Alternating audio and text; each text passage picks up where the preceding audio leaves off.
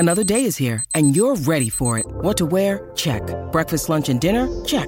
Planning for what's next and how to save for it? That's where Bank of America can help. For your financial to-dos, Bank of America has experts ready to help get you closer to your goals. Get started at one of our local financial centers or 24/7 in our mobile banking app. Find a location near you at bankofamerica.com/talktous. What would you like the power to do? Mobile banking requires downloading the app and is only available for select devices. Message and data rates may apply. Bank of America N.A., member FDIC. When you need mealtime inspiration, it's worth shopping Kroger, where you'll find over 30,000 mouth-watering choices that excite your inner foodie. And no matter what tasty choice you make, you'll enjoy our everyday low prices, plus extra ways to save, like digital coupons worth over $600 each week. You can also save up to $1 off per gallon at the pump with fuel points. More savings and more inspiring flavors make shopping Kroger worth it every time. Kroger, fresh for everyone. Fuel restrictions apply. More basketball talk for us, Mike, here, as Mr. Shannon Sharpe made some noise over the weekend. He, for those who missed it, was at Lakers Grizzlies.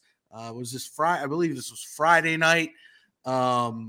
He gets into it with some of the players of the Grizzlies, and then he stands up from his courtside seat and starts yapping at some of the players. Dillon Brooks responds in particular, "You ain't bleep, you ain't bleep, you ain't bleep."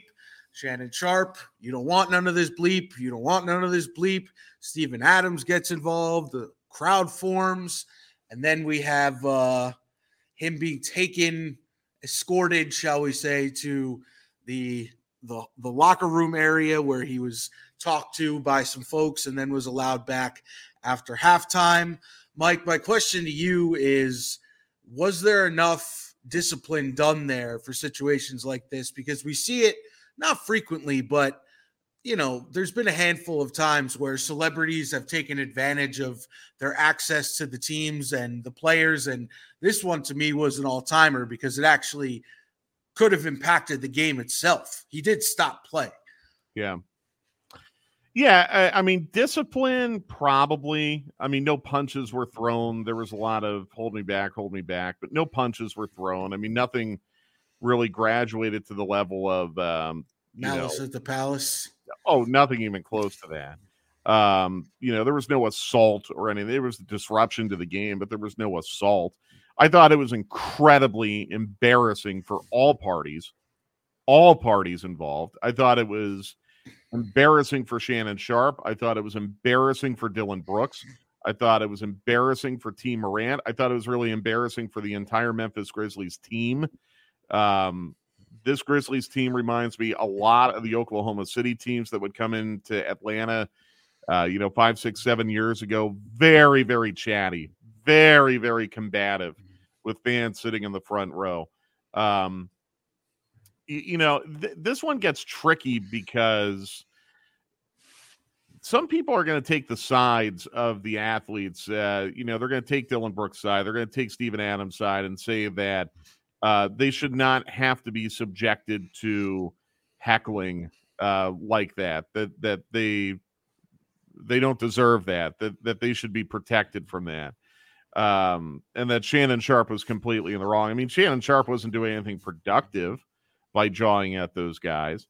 There's going to be another school of thought that's going to say, well, back in the 80s, I mean, the Washington Bullets had a fan who they placed behind the opposing bench specifically for the reason to heckle, Robin Ficker. Right. Detroit had a guy like that. They put him behind the bench for that reason, to heckle players. And it wasn't an issue then. I mean, it would be an annoyance, but no one would challenge or approach or go chest to chest with any of these guys. So look, I don't know. I think Shannon Sharpe himself even said on his show a year or two ago that just because you buy a courtside ticket doesn't give you the right to misbehave and say offensive things towards players.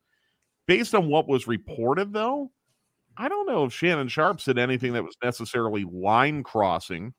And I don't know if the Memphis Grizzlies' reaction to Shannon Sharpe was necessarily commensurate with what he said. So it's tough. I just thought it was incredibly embarrassing for all involved. A terrible look. and bizarre. I mean, you have Zach Zarba, an NBA referee, trying to separate fans and all that. It was just so weird. Now let me ask you this: if that was John Q. Public and not Shannon Sharp, is their Staples Center Crypto Arena pass revoked? I don't know because again, no punches were thrown. Apparently, according to reports, nothing really offensive or inappropriate was said. It was more general jawing, about someone's quality of play. It doesn't sound like there was really any name calling. It doesn't sound like there was any threatening language or anything like that, at least based on what's been reported. And of course I wasn't there, but that's just based on what's been reported. I don't know if that's enough to merit any kind of lifetime ban from the facility. I'm really having a tough time with this, to be honest with you, because I do think some good-natured ribbing and heckling is part of the game. It always has been. And I don't know how suddenly now we've graduated to this point in the NBA where such behavior is just absolutely intolerable and needs to be responded to with the whole team swarming a fan. We had it with Courtside Karen. Yeah, and yes and no, because Courtside Karen said something. LeBron wanted her removed. She was removed. You didn't see the Lakers swarming Courtside Karen. You didn't see LeBron's,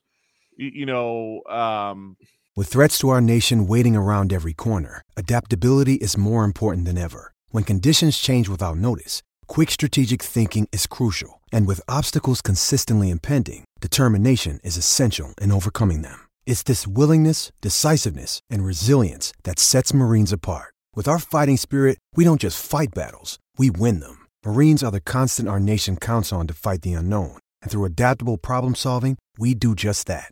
Learn more at Marines.com. Mother trying to, intervene and all that. No, I mean, LeBron wanted the fan removed and the fan was removed. She didn't go quietly, but the fan was removed. By the way, the other fan involved in that is back sitting courtside at Hawks games. So, again, actually, I think Courtside Karen and the people up in Indiana a year or two ago who also heckled LeBron, that's probably the best example of the situation being handled appropriately. The player had a complaint. The player wanted the fan removed. The fan was removed. They were either relocated to another seat or kicked out of the building. You continue to play. There's no fight. There's no entanglement. There's no threat or anything like that. Honestly, again, I mean, I don't want to put the blame only on one side because I think it was embarrassing for everyone, but it just seems to me that Dillon Brooks appeared, in my opinion, to react in a way that was not commensurate to Shannon Sharp yelling something at him that was not threatening. That's what I'm stuck on, and to be fair, Dillon Brooks kind of has the reputation of being a trash talker. Yeah. So, it's okay, I guess, in the course of the game to trash talk your opponent, but when a fan does it to you, we've got to have a fight. I don't get that. Now, speaking of Twitter, one thing that was funny to come out of this, there was a post-game cut of him talking in the locker room after the game, and he was wearing I don't want to call it what it's actually referred to. He was wearing an undershirt, let's call it, with the straps that are referred to in a way that's derogatory towards women that I don't want to call it. Yeah. And it was really big on him and really long. So Twitter, everyone was accusing him of wearing a onesie after the post game. They're like, "Where's the button so you can unsnap it and go to the bathroom?" So that is a way where Twitter actually can be good in those types of situations. Right. It can always inject some humor and lighten up the situation. I just, again, I'm embarrassed for everyone involved. It was not even remotely close to malice at the palace or anything like that. Thank God. I don't think we've really come that close to an incident like that in sports since it happened, and that was almost 20 years ago now. You want to feel old. Yeah. That was almost 20 years ago now. We fortunately have not had anything remotely approaching that in a long time. But just, like, come on. Play the game. Watch the game. Don't make it about yourself. Don't overreact. Have a thick skin and keep it moving. Both sides looked really, really awful in this. The artist formerly known as Ron Artest involved in that situation. Yeah, that was I know a couple people on the broadcasting side who were in the middle of all that. Oof. And I mean that is absolutely the lowest moment in my lifetime for the NBA. Maybe, for the history of the league.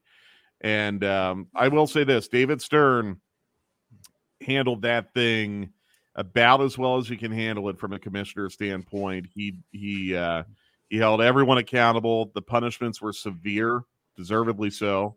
And